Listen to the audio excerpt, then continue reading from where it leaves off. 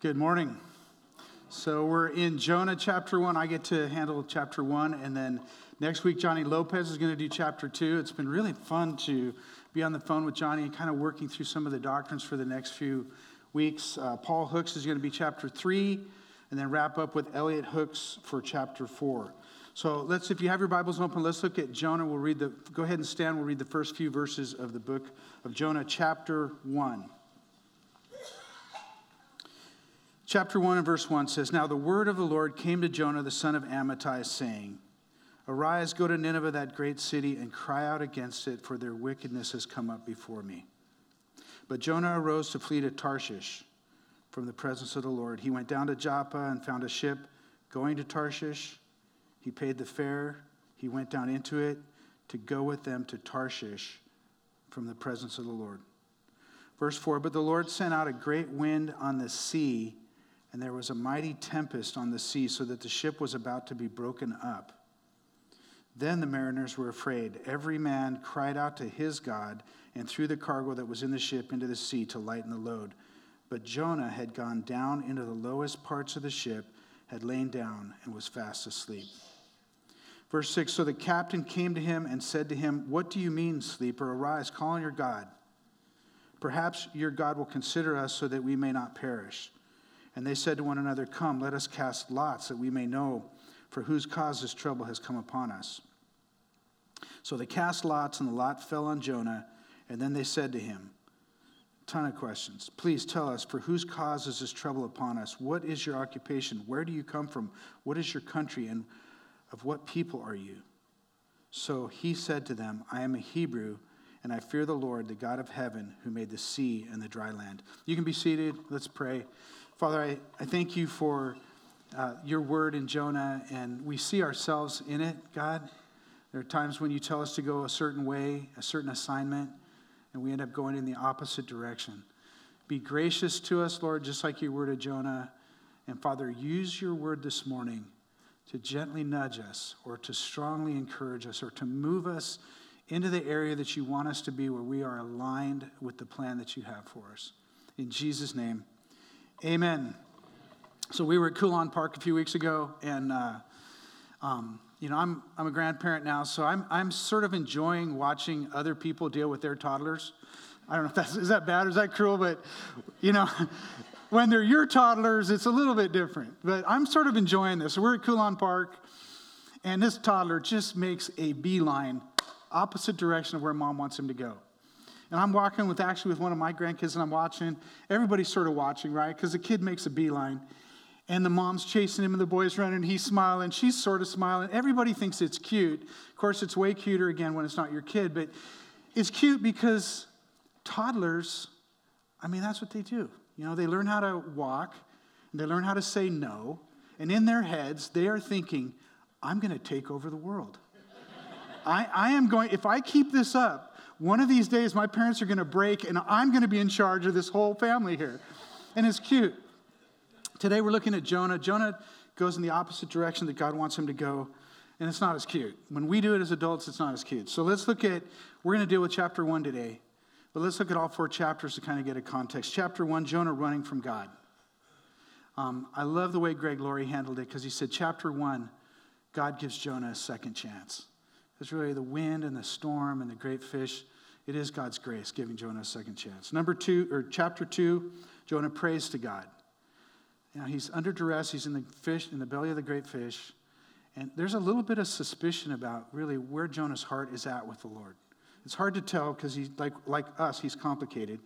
Chapter 3, great chapter. Jonah finally goes, preaches in Nineveh. And yet, his whole sermon is 8 words. Now, those of us that prepare messages, I think of Kevin and all the faithful work day after day to prepare messages. An 8-word message didn't seem like it took Jonah a whole lot of work. Here's his message. "Yet 40 days, and Nineveh shall be overthrown."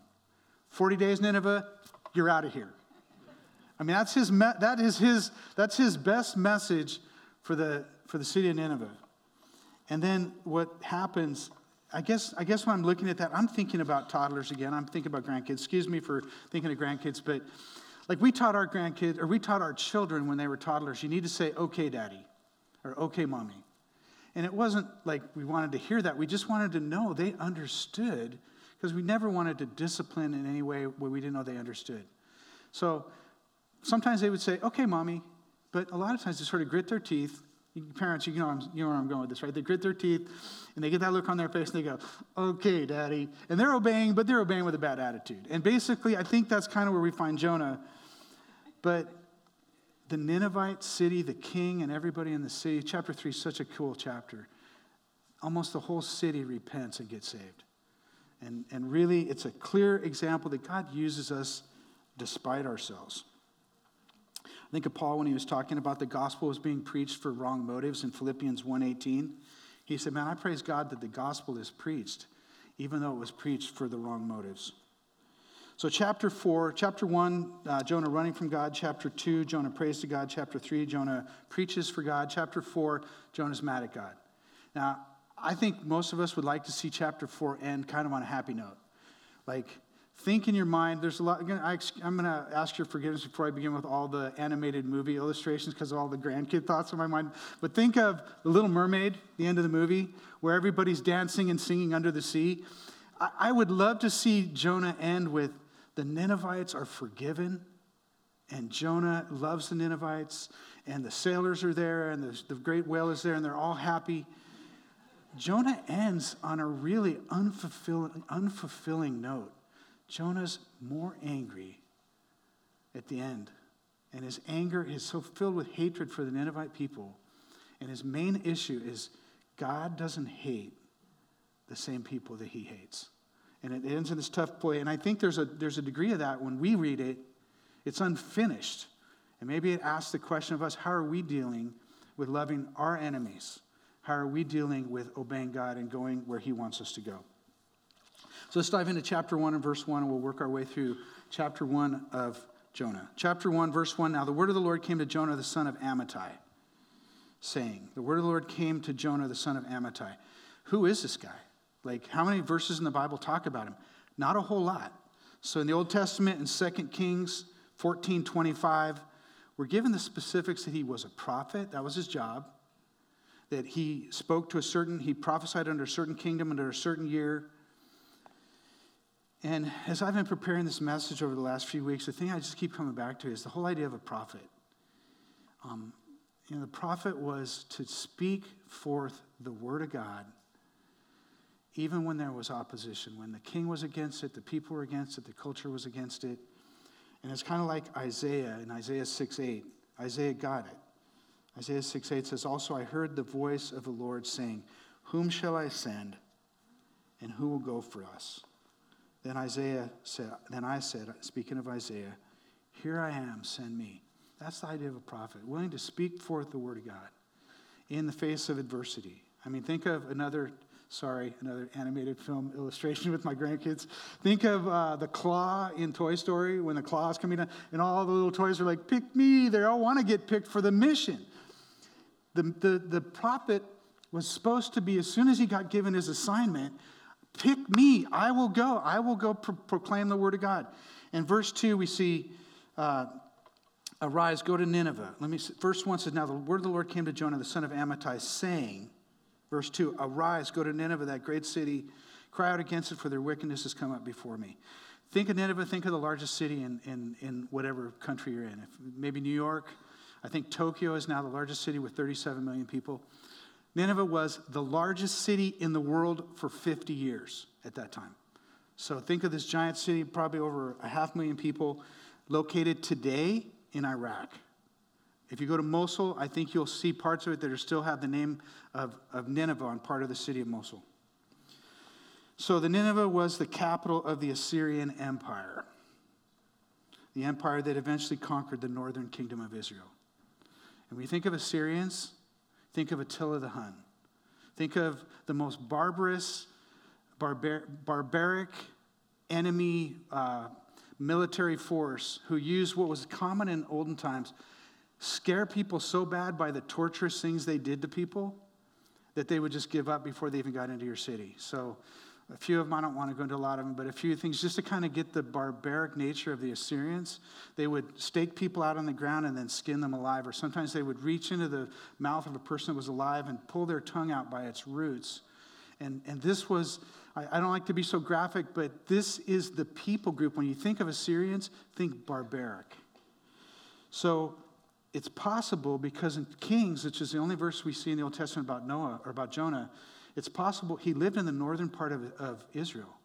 It's possible that he had experienced or seen or heard of some of this horrific stuff that was happening by the Assyrians. The book does not tell us why Jonah hates the Assyrians.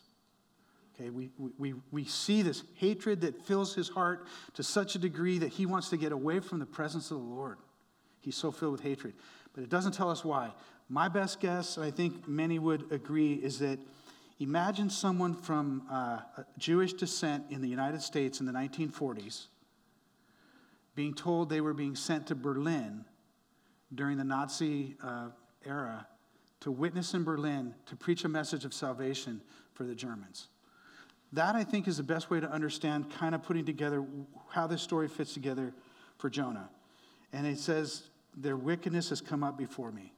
I mean, I don't know about you guys, but I know that God sees everything. But there are times when you can sort of turn that switch in your brain and think that he doesn't. The wickedness of the city came up before God because nothing is hidden before God. Verse 3, then Jonah arose to flee to Tarshish from the presence of the Lord. We don't know exactly where Tarshish is. It's not, and even on the old, and most of the commentaries don't know exactly. All they know is that it was the farthest place in the opposite direction that you could go. The Phoenician sailors and the Phoenician boats were the ones that would go all the way across the Mediterranean, all the way out towards Spain, and to then the end of the world. And that's the boat that Jonah decides to go, the absolute farthest he can get away from going where God wants him to go. To flee to Tarshish from the presence of the Lord. I can remember a time in my life where I really wanted to flee from the presence of the Lord. I was not a believer. I had lived in a party house in North Seattle in the U District during the punk rock era, and we lived to party. And one time my roommate started talking to me about the book of Revelation. I don't even know where that came from because it wasn't I don't think it was part of the song that we were singing at that time, but he started talking about Revelation. I just wanted out of there. So I went to go see Ryan, who I'd lived in the fraternity with, to go continue a party and get away from this conversation, the presence of the Lord. When I got to Ryan's house, he'd gotten saved. There was a big Bible by his bed, and I left again. I wanted away from the presence of the Lord till the Lord, later date, worked in my heart. But as believers, sometimes I want to get away from the presence of the Lord. Sometimes we're involved in sin, and sometimes we are not really wanting to read the Scriptures. Sometimes we really don't want to be sitting under the teaching of the Word. And I think Psalms 139 is pretty much appropriate for here. Psalms 139:7 says, where can I go from your spirit? When we're at that point where we are wanting to flee from the presence of the Lord, but we're believers, it's torment because the Holy Spirit lives inside of us, and at the same time we want to sort of get out of the presence of the Lord. And it's impossible. That's the struggle with the old man. So Psalms 139, where can I go from your spirit? Or where can I flee from your presence? Verse 8, if I ascend into heaven, you are there. If I make my bed in hell, behold, you're there. Listen to this. If I take the wings of the morning, the psalmist attempts to describe the speed of light. The wings of the morning are when the psalmist would see as the sun broke at dawn and the shafts of light would penetrate the darkness at such speed. He says, if I fly on the wings of the morning, far away from you, and dwell in the uttermost parts of the sea, even there your hand shall lead me, and your right hand shall hold me. So it says, Jonah arose to flee to Tarshish from the presence of the Lord. He went down to Joppa, found a ship going to Tarshish, paid the fare, and went down again. If you want an executive summary, I love executive summaries. I hate long emails. Those of you that know me, I hate reading long. Executive summary of what sin is like. He paid the fare, and he went down. He paid the fare, and he went down. Sin always costs us. And the thing, if you're a little bit frugal, I like to use that word instead of cheap. If you're a little bit frugal, Jonah paid full fare for this trip. and got thrown off halfway across. So it's like he didn't even get to have the full experience of what he had to pay for. And then he goes down. It says, down to the port of Joppa, from where he was at geographically. Down from the dock, down onto the ship. Down from the deck of the ship, down into the bilge or into the bottommost part of the ship. He paid the fare, and he went down, which is what happens to us when we fight against God. Verse 4, but the Lord, this is what's so cool about the story.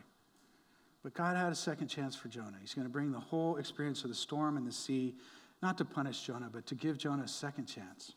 But the Lord, verse 4, sent out a great wind on the sea, and there was a mighty tempest on the sea, so that the ship was about to be broken up. I love it when God nudges me to get me to do what he wants me to do. Like you're sitting here today, I don't know about you guys, sitting here with Wendy a lot of times in church, the Holy Spirit will speak through the word. And it'll be like a nudge, this is the way. But more often than not, God needs to bring a giant storm into my life or something a little bit more momentous because I don't respond to that nudge. But it says, the Lord sent out a great wind on the sea, giving Jonah a second chance, trying to minister to him and speak to him. Hebrews 12:11 says, talking about this, Hebrews 12:11 says, now no chastening seems to be joyful for the present, but painful. Nevertheless, afterwards it yields the peaceable fruit of righteousness. If there's anything Jonah's going to need, his heart's so filled with hatred, he needs peace. And God wants to do that in Jonah. The peaceful fruit of righteousness to those who've been trained by it. So here we have the sailors crying out to God. And look specifically at how they do it, because the word God there is in your Bible, it's small g, small o, small d. It says in verse 5, then when the mariners were afraid, and just so we're clear on this, the mariners in this passage have two levels of fear. They have afraid level 1 and afraid level 2. Now they're just at level 1. The ship's breaking up. They're throwing the stuff overboard, but this is still level 1 fear because they've been here before. They've been in these kind of storms. He says, the mariners were afraid. Every man cried out to his God, that's small g, small o, small d, to their multiple gods that they had, multiple deities. They're all crying out to whatever deity they had.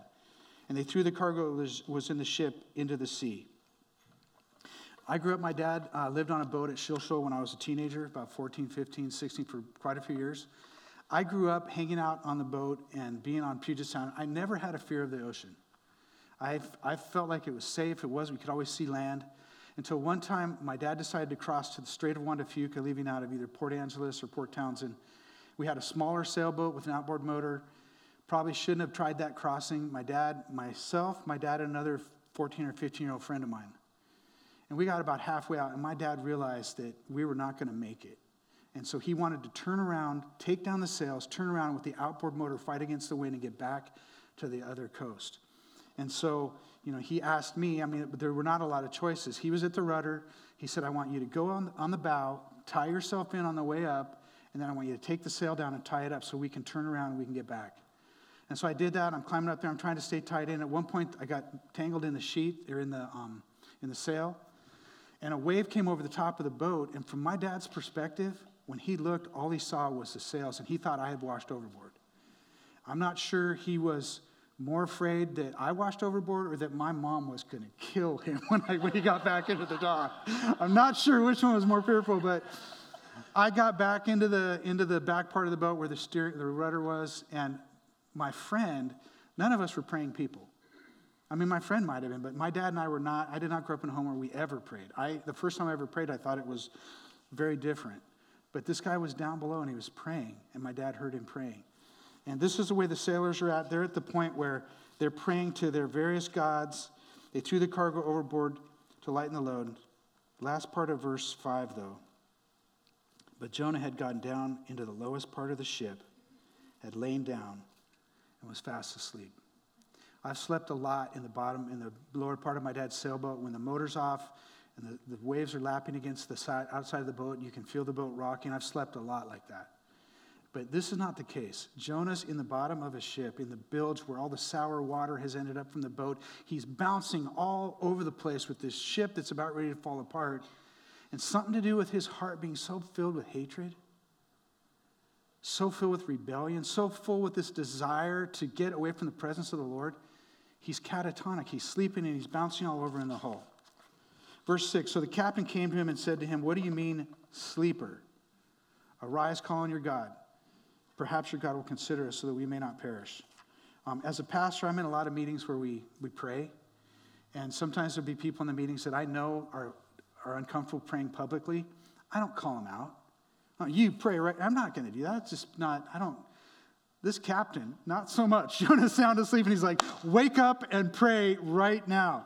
So he's woken up. Verse 7, they said to one another, come, let us cast lots so we may know for whose cause this trouble has come upon us. So they cast lots and the lot fell on Jonah. Aren't you glad when you're on an airplane and you hit turbulence that this doesn't happen? Like, everybody doesn't get out into the aisles and it's like, okay, who made God mad that we have all this turbulence in the airplane? This is just something that's going on during this season. And there are people that are superstitious that way. There are people groups in the world today that are animistic, that believe that every sickness and everything is something to do with appeasing the gods. But God made it so that lot, even though it was casting dice or whatever, it fell on Jonah. Cast lots. Whose trouble has come upon us? The lot fell on Jonah. Verse 8, then they said to him, please tell us. And then they throw all these questions at him. What do you do? What's your occupation? Where are you from? Verse 9, so he said to them, Jonah, I am a Hebrew, and I fear the Lord, the God of heaven, who made the sea and the dry land. It's very important that you look at that word in your Bible for Lord. It's not just a generic word for God. That's God's personal name. So when Jonah said this, he revealed to these sailors, I serve the God Jehovah, or the God Yahweh, the God who parted the Red Sea, the God. There was a difference now for the sailors, and you're going to see the fear level of the sailors is now going to go to level 2. And I would say it may be because they were afraid that when the ship was breaking apart, and they were afraid maybe somebody had made their God mad. Now Jonah has confessed that he made Jehovah mad. And now it says in verse 7, they cast lots to one another, whose occupation, verse 9, so he said to them, I am a Hebrew, and I fear the Lord, the God of heaven, who made the sea and the dry land. Then the men were level 2, exceedingly afraid. And before we're too harsh on Jonah, here Jonah is saying, I fear God who made the sea. That's why I came out in this ship and put all your lives in danger. He's a hypocrite. Before we're too hard on Jonah, how often are we praying or singing or doing stuff and we know that our hearts are hardened? We struggle with different things. So Jonah is obviously being a hypocrite here. He says, I fear the Lord God of heaven who made the sea and the dry land. Then the men were exceedingly afraid, and he said, why have you done this? For the men knew that he had fled from the presence of the Lord, for he had told them. Verse 11, then they said to him, what shall we do to you that the sea may be calm for us? For the sea was growing more tempestuous. And Jonah said to them, pick me up, throw me into the sea, then the sea will become calm for you. For I know that this great tempest is because of me. Second time we see Jonah to the point of really not even caring about life. That's how dead his heart is. That's how hardened his heart is. He says, throw me into the sea. And I see one thing that's really a bright note here. The best thing you can ever do when you're in a fight with your wife or with your husband is say what Jonah said. It's because of me. He says it right out. He says, this great tempest is because of me. I'm the problem. He admits that. But here's where he falls short. I'm the problem. But instead of saying, and the solution is, I'm sorry, I've been disobeying God. Let's go back to Nineveh and I'll do what God told me to do. He says, throw me in the water. My heart's so hard. I just want you to throw me in the water. So now there's a problem for the sailors. There's a problem for the sailors. Verse 13, nevertheless, the men just found out what the solution was. Throw Jonah in the water. What do the men do? Nevertheless, men are rowing harder. There are times in our lives when God is going to do something in our life. At this point in this story, God is going to have Jonah thrown off the ship. It says, we'll read later in the verse, he prepared the great fish. The great fish is already prepared. This is going to happen, and no matter how hard they row, they can't fight against it. Now, there are times in our lives when God is doing something in our life And as hard as we want to fight against it, we can't. The sailors are fighting. I don't know why they're fighting against. I mean, I don't want to see somebody drown. They're going to throw this guy in and watch him drown. Nobody wants to watch that. But also, they've got a clue. Hey, this is Jehovah. This is Yahweh. He's made Yahweh mad, and now are we going to get in more trouble if we throw him in the water? Nevertheless, the men rowed hard to return to land, but they could not. For the sea continued to grow more tempestuous against them. Therefore they cried out, and this is really interesting change. If you look at your Bible, they cried out not to small g, small o, small d. They cried out to capital L-O-R-D, which is the way it's written in the Bible to say Jehovah. They're crying out to Jonah's God now. And they said, we pray, O Lord, please do not let us perish for this man's life. Don't charge us with innocent blood, for you, O Jehovah, have done as it pleased you. So they picked up Jonah and they threw him into the sea, and the sea ceased from its raging. And, you'd think they'd sort of settle down. The sailors would sort of settle down. They'd sort of go, okay, wow, that was wild. Look what happens to the sailors. This is really profound. Then the men, after the sea calmed down, feared the Lord exceedingly and offered sacrifice to the Lord and took vows. This is after it's all over and they're safe. They're like, this God, I want to surrender my life to this God. The first Bible study I ever taught, I'd been saved a very short period of time, and I was asked to teach the kindergarten first grade class. And I was scared to death. The sermon was, peace be still.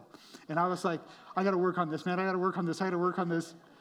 And it was the simple truth that Jesus has power over the waves and the sea, and that overwhelmed the sailors. So verse 17, and this is where in the whole book of Jonah, there's a few verses that talk about the great fish. The story is not about the great fish. There's a few verses, and this is one of them. It's been interesting because Johnny Lopez is teaching chapter 2 next week, so him and I have been on the phone quite a bit, talking about how to handle this and the different perspectives. Verse 17, now the Lord had prepared a great fish to swallow Jonah, and Jonah was in the belly of the fish 3 days and 3 nights. After hearing the story of Jonah at Sunday school, a little girl repeated the story at school on Monday. Her teacher said it was physically impossible for a whale to swallow a human because even though it is a very large mammal, it has a very small throat. The little girl said, but how can that be? Jonah was swallowed by a whale. Irritated, the teacher reiterated that a whale could not swallow a human. It's physically impossible, she said. Undaunted, the little girl said, well, when I get to heaven, I will ask Jonah. To this, the teacher said, what if Jonah went to hell? The little girl replied, then you ask him. That's a really old joke. How many times has that joke been told in the story of Jonah? I listened to a bunch of sermons on this. I read a bunch of different podcasts. One thing was really interesting. Skip Heitzig and Joe Focht are two pastors that I listen to a lot when how they handle passages. Both of those guys went into detail about stories of real life or said to be real life events where people or dogs were swallowed by fish and were kept alive. I don't know if any of you guys caught Jimmy Kimmel a few weeks ago, but literally a few weeks ago, I don't know if Garrett chose this series because he was watching Jimmy Kimmel, but a few weeks ago, a lobster fisherman in Maine claims to have been not swallowed, but caught in the throat of a whale. And on Jimmy Kimmel, he tells this story of picking up a lobster and then being hit, felt like he was hit by a truck, and then feeling the water go past him and trying to figure out if he was in a shark or if he was in a whale. Then the guy that was in the boat on top of the water says he saw the guy shoot feet first back out of the water, and it's a convincing story that he was actually caught in this whale's throat. But for me, there's one other passage that really, there's not very many passages that talk about Jonah in the Bible. And this is Jesus' commentary on the book of Jonah. And from my perspective, I don't need a YouTube video to validate my faith. God can do miracles. And so here's what Jesus said. I think we have it on the screen. Matthew chapter 12 and verse 39. One of the few other places we have a commentary on what happened in Jonah. Jesus speaking, Jesus answered and said to them, an evil and adulterous generation seeks after a sign, and no sign will be given to it except the sign of the prophet Jonah. For as Jonah was 3 days and 3 nights in the belly of the great fish, so will the Son of Man be 3 days and 3 nights in the heart of the earth. The miracle of Jesus rising from the dead, that is the core and the centerpiece of our faith, that Jesus rose from the dead. For some reason, Jesus tied that to the story of Jonah. And that to me speaks volumes. So what I'd like to do now is I'd like to close with, not close because I'm not ready to close, but I just thought I'd give you guys, I'd make you feel excited like we were getting there. I'd like to share 2 things, kind of applications. One, I believe that one of the big issues for this book is Jonah's hatred in his heart. And I believe that we've gone through some period of time over the last months, year, maybe year and a half, 2 years. There's been a lot of hatred. And we want people to hate the people we hate, and a lot of hatred. And I want to share 5 keys to loving your enemy. Maybe there's some hope and I think the story of Jonah encourages us loving our enemy. And then I want to share just a couple points on the fact that I believe God is sending us today. Like he sent Jonah, he's sending us to bring the gospel to those around us that need the gospel. So quickly, I'm going to go over 5 keys to loving your enemy. Number 1, love is a choice. I know you know this. I know anyone that's been married for a long time, love is a choice. It's not a feeling. Like my wife was sitting here first service and I was kind of giving her a bad time. I said, I know she feels romantic feelings, mushy romantic feelings for me. And she just feels all these feelings. But there are times when she'll see me, I drool when I sleep. She'll see me, my head on the pillow, hair all messed up, a little bit of drool coming out. And she'll look at me and I know she says, I choose to love that. Amen? Love, if you are in a marriage, love is not a feeling. And Jesus said in Matthew 5:43, you have said that it was, and look at this, none of this is him telling us to have warm feelings for those that are our enemies. It's just stuff you can do without feeling. He says, you have heard it said, you shall love your neighbor and hate your enemy, verse 44. But I say to you, love your enemy, bless those who curse you, do good to those who hate you, pray for those who spitefully use you and persecute you. We can pray for them. Even in Fiddler on the Roof, when they were asked, is there a prayer for the czar? And the priest says, yes, may the Lord bless him and keep him far away from me. We can pray for our enemies. That's number 1. Number 2, consider Jesus' last words on the cross. I'll be back. No. Jesus' last words on the cross were the opposite of I'm going to come back and you're going to pay for what you did. His last words on the cross, Luke 23:34, Jesus said, Father, forgive them for they do not know what they do. Killing me is, they're not killing me. They don't know what they're doing. What they really don't understand is who I am. The Ninevites that were so brutal, the Assyrian people, that's their warrior mentality. Their real problem was they did not know the Lord. So number 2, consider the words of Jesus on the cross. Number 3, delegate fairness to God. This is the hardest one, I think, for most people because, our kids when they were little and they say, it's not fair. I don't know about you. Most of the time we said, get used to it. Life's not fair. And life is not fair, but when it's not fair against me, it's hard to let go. Delegate fairness to God. Romans 12:19 says, beloved, do not avenge yourselves. Don't take that fairness thing and try to make it yourself, but rather give place to wrath, for it is written, vengeance is mine, I will repay, says the Lord. So number 1, love is a choice. Number 2, consider Jesus' words on the cross. Number 3, delegate fairness to God. Number 4, this one makes it easier. Think of it as you're getting a really good deal.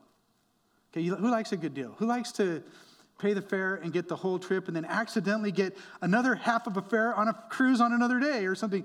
Consider it a good deal. Look at Matthew 6:14. It says, for if you forgive men their trespasses, your heavenly Father will also forgive you. We need a lot of forgiveness. Amen?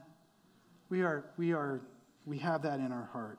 And lastly, think of inspiring stories of people who have loved their enemies. A movie came out a long time ago called The End of the Spear, based on the true story of 5 missionaries who were speared to death by the Huaorani people in Ecuador Well, they were trying to do a contact work.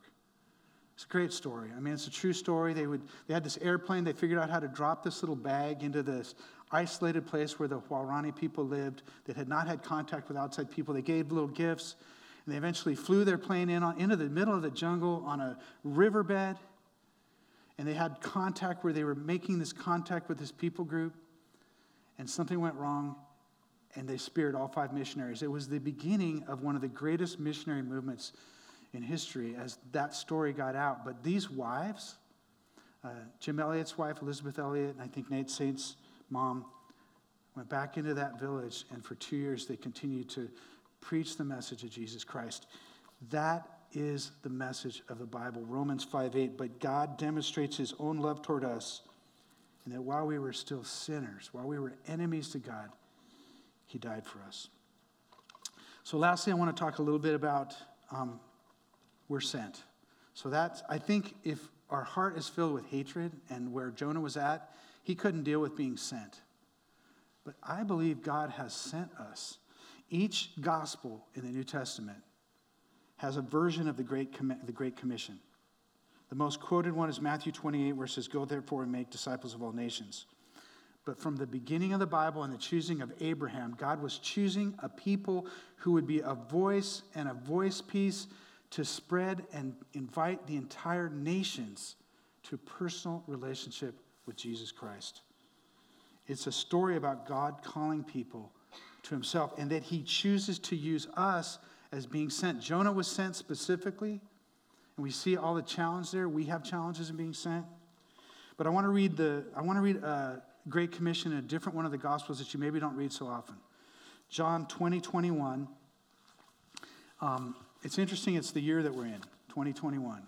I just realized that this morning. I mean, John 20:21, Jesus said to them, peace to you, as the Father has sent me, I also send you.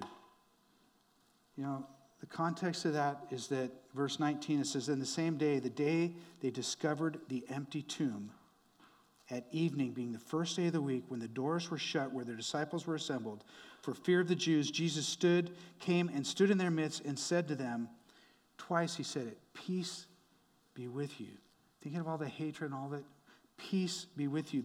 When he said this, he showed them his hands and his side. It's this intimate moment with Jesus. Then the disciples were glad when they saw the Lord. And that's where verse 21 says, so Jesus said to them again, peace to you. As the Father has sent me, I also send you. There's a really well-known missionary song that we, back years ago, sang. I never knew the history of it, though. It's called So Send I You, written by a 22-year-old girl who was a teacher in Toronto. There were no jobs in the city. They sent her to some mining camp way up in the middle of nowhere where there was no Christian church, no fellowship. And she wrote this song, which turned out to be one of the all-time great missionary hymns ever written by Margaret Clarkson, written in 1954. I'll read just a few of the stanzas. So send I you to bind the bruised and broken, or wandering souls to work, to weep, to wake, to bear the burdens of a world aweary. So send I you to suffer for my sake. So send I you to leave your life's ambition, to die to dear desire, self-will resign, to labor long and love where men revile you. So send I you to lose your life in mine. So send I you to hearts made hard by hatred, to eyes made blind because they will not see, to spend though it be blood, to spend and spare not. So send I you to taste of Calvary. You know, God's calling us to, we have sent missionaries out from this church. Rich and Carol are in Azerbaijan. We've sent Kathy out. She's in Turkish Cyprus. We've sent missionaries out. We have so many wonderful programs where we're doing tutoring, where we're doing the community meal, where we're doing outreach to foster kids. My prayer for our church is that we see all this energy converted into seeing people come to know Jesus as their personal Savior. If that's something that's on your heart, tomorrow night at 6:30, some folks are meeting to pray in the fellowship hall, to pray for God to save souls. And here's an encouragement. I'll bet for some of us, that whole step of going out and sharing our faith is terrifying. But God is already at work in people's lives. The worship team can start getting ready to come up now as well. God's already at work in people's lives. A few weeks ago, I was swimming in the pool and lap swim, and there were 4 or 5 kids that were young high school or maybe young college kids that were playing in the pool at the end of the lap swim. Obviously, they did not know the rules of lap swim, which is you don't play in somebody's lane when they're doing lap swim. They're just kind of goofing around. They're throwing stuff around. They're having fun. And I'm getting ready to swim down. They're in my lane. And I had this thought, why don't you just give them your goggles and ask them if they want to use your goggles? Because it makes it much easier to swim. I don't know about you, but I had that thought. The very next thought was, that's a bad idea.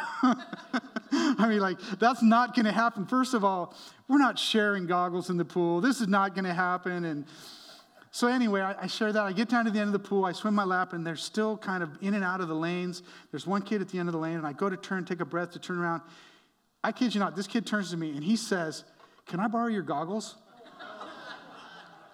And I looked at him. My eyes must have been this big around. I was like, you can have my goggles. I mean, I think what God wants to communicate, he's working in people's lives. When he's sending Jonah, this whole 500,000 people repented, despite Jonah's craziness and his sinfulness. God's working. I mean, since that experience, after that, we ended up at the end of the pool, and they had questions about, they said, weren't there 2 people that were crucified with Jesus on the cross? I shared that I was a pastor. And we had this incredible theological discussion, by the way, blocking all the other people that were trying to do lap swim at the time. So 2 times I've gone back to the pool, and last time I was there, I was like, I got to go, man. And they said, no, just sit on the pool and put your feet in the water. You know, is there such thing as a red letter Bible? What is that? People are hungry for stuff. And we have the answer, just like Jonah had the answer. And as the worship team comes, I want to pray and just ask God if there's a response today to, here am I, send me, or a response about maybe you feel like you're running from the Lord, or maybe there's a response just that there's been hatred in your heart and you want to get that right. Let me pray, and maybe we'll have some response after the worship. Father, I pray that the things you want to do with your word, God, first of all, we thank you that you sometimes can just nudge us into the direction you want us to go. But Lord, we are grateful that you sometimes send a storm and you prepare something for us that's going to lead us into the place you want us to be. God, I know that your love for the people around us in our jobs or in our work or at the gym or wherever we are is so much greater than ours. And you're preparing hearts. Lord, it's like fruit that's ripe and ready to fall off the tree. And God, yet somehow we turn the opposite direction because we're afraid of what people think of us, or we're afraid to share the gospel. Lord, I pray that you'd put in our hearts such a clarity of the gospel that the problem is that our sin separates us from you. The solution's so clear, so simple, so sweet that you died on the cross to pay for our sins. And the decision, 1 John 1:9, to as many as received him, to them he gave the right to become children of God. 1 John 1:12. Lord, help us to help people make that decision. In Jesus' name.